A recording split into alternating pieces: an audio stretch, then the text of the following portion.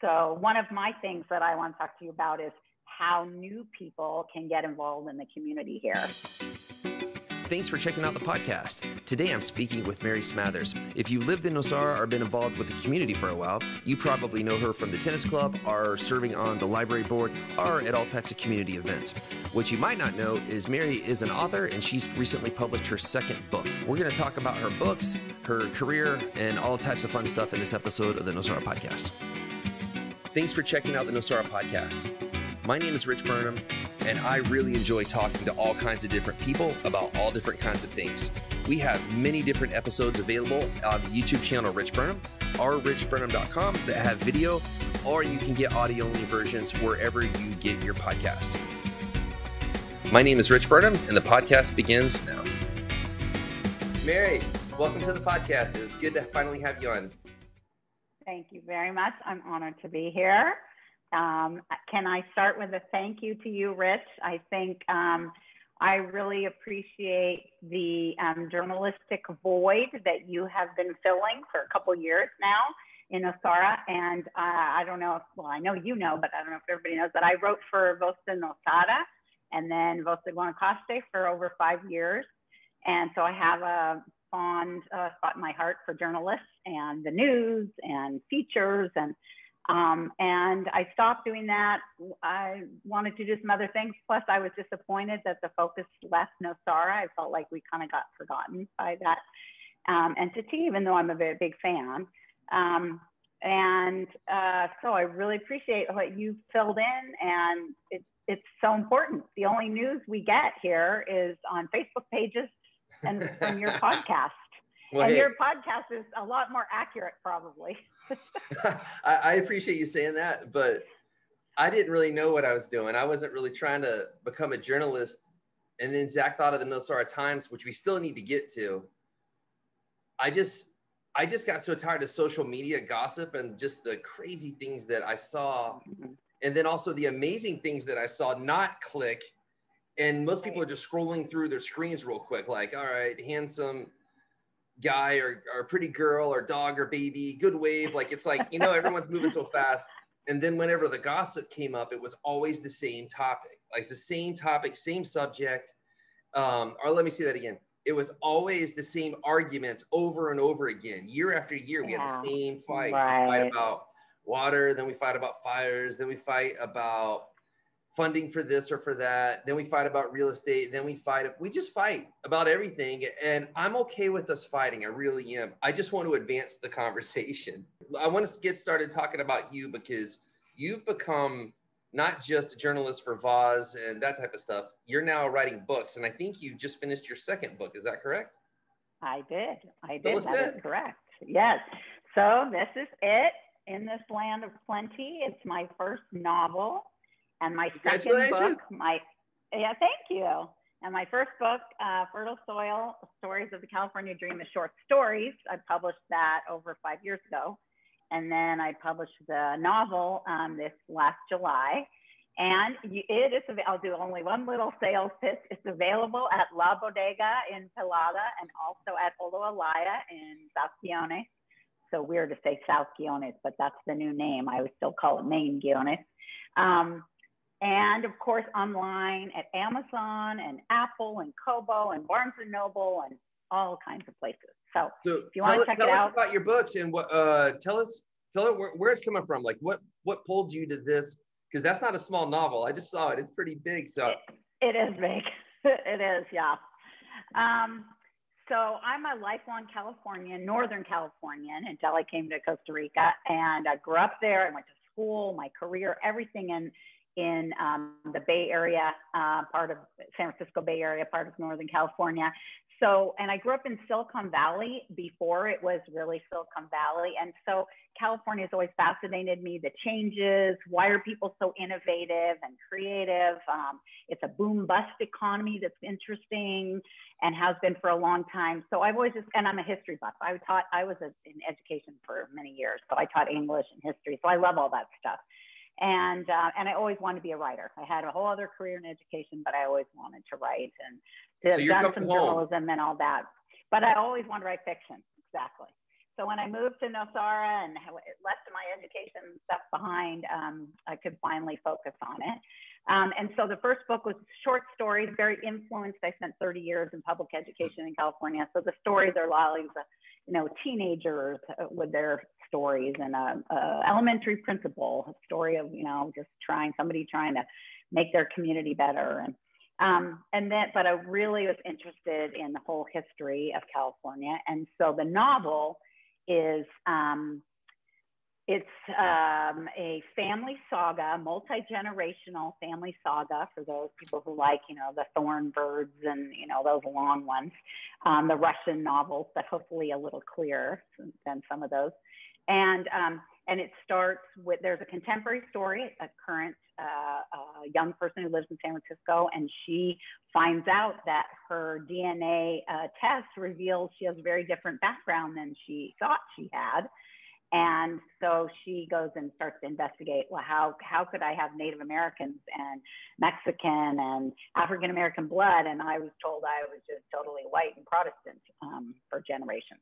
So tell me about the tennis world. What's going on? So, you know, the Nosara Tennis Club, with 2 courts in Pilata that many people now walk by on the trails, and just behind La Luna, have been there for like 45 years. They were part of the original American project that Alan Hutchinson, I think, right, his name is, put together. And he envisioned, you know, golf courses and all this stuff. Fortunately for all of us, or many of us, we were happy. There's just 2 little courts.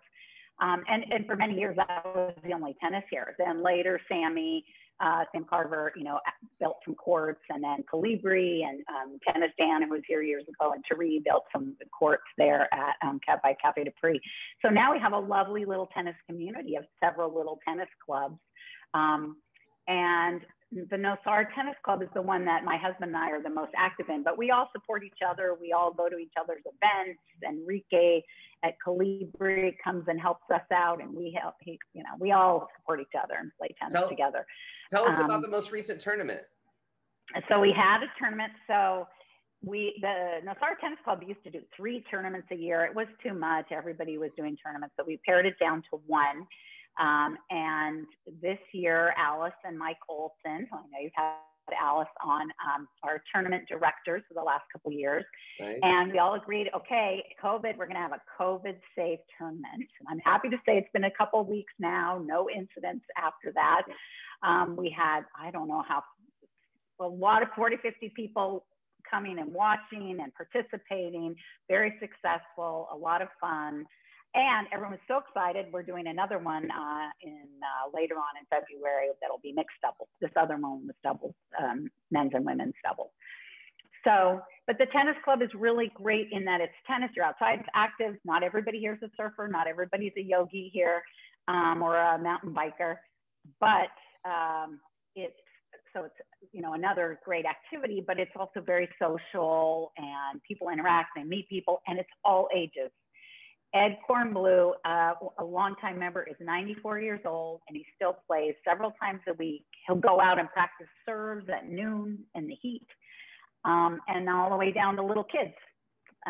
So it's a really great community activity and event, and what do you call it, group.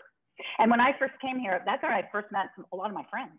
You know, playing tennis, you meet people. And so one of my things that I want to talk to you about is how new people can get involved in the community here, because I think it's really important to do that. And we have a lot of new people moving in permanently, short-term, long-term. Some people who thought they were coming for 2 weeks are now staying for 3 months because of COVID.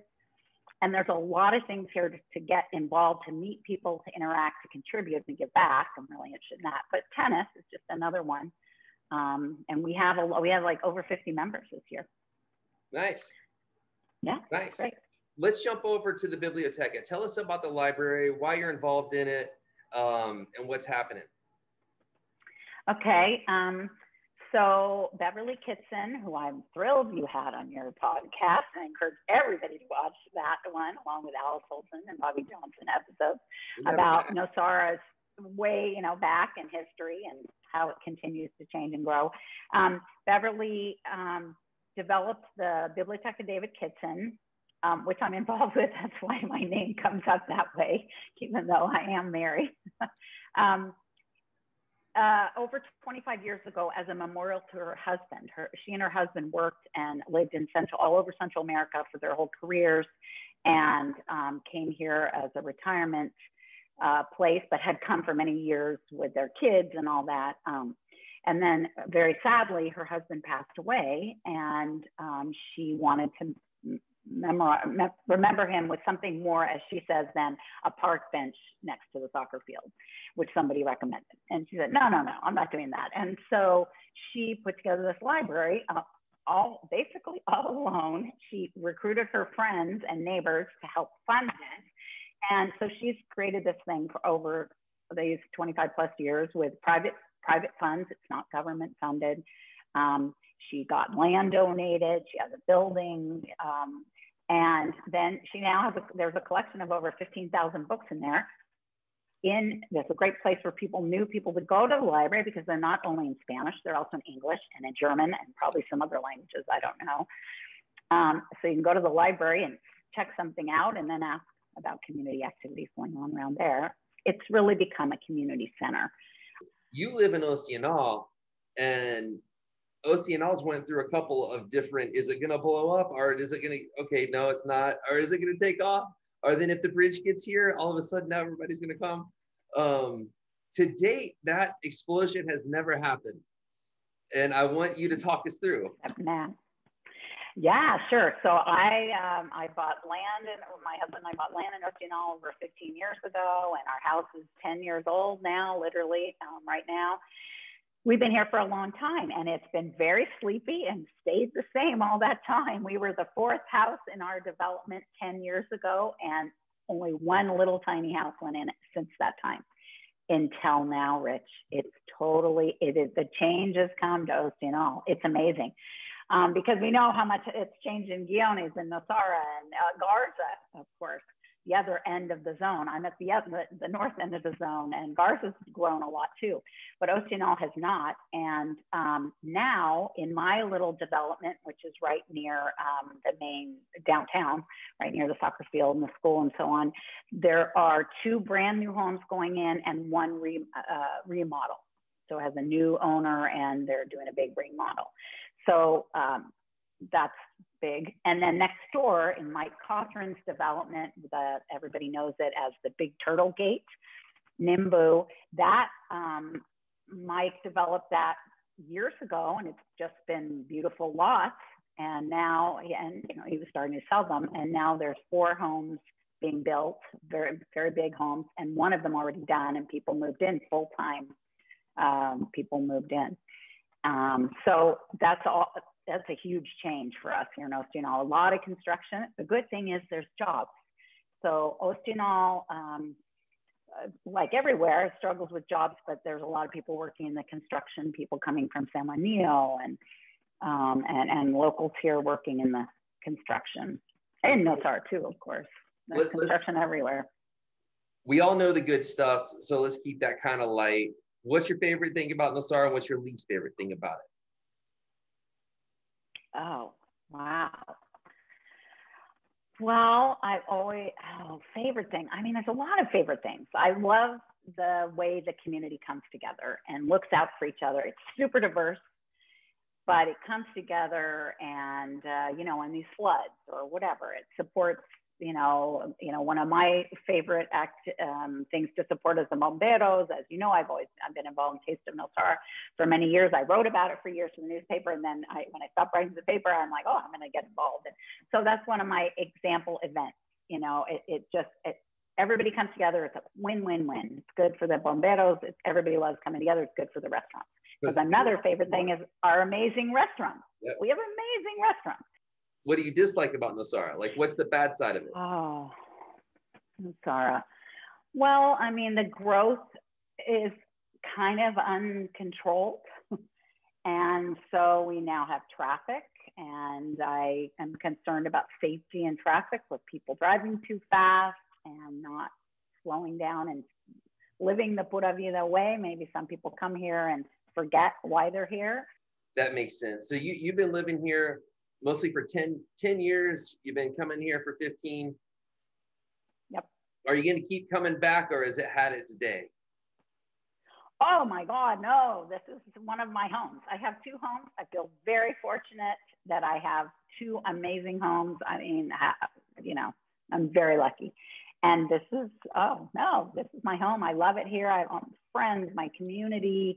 I'm involved in lots of activities you heard about. It's peaceful and green, and it's a great place to write.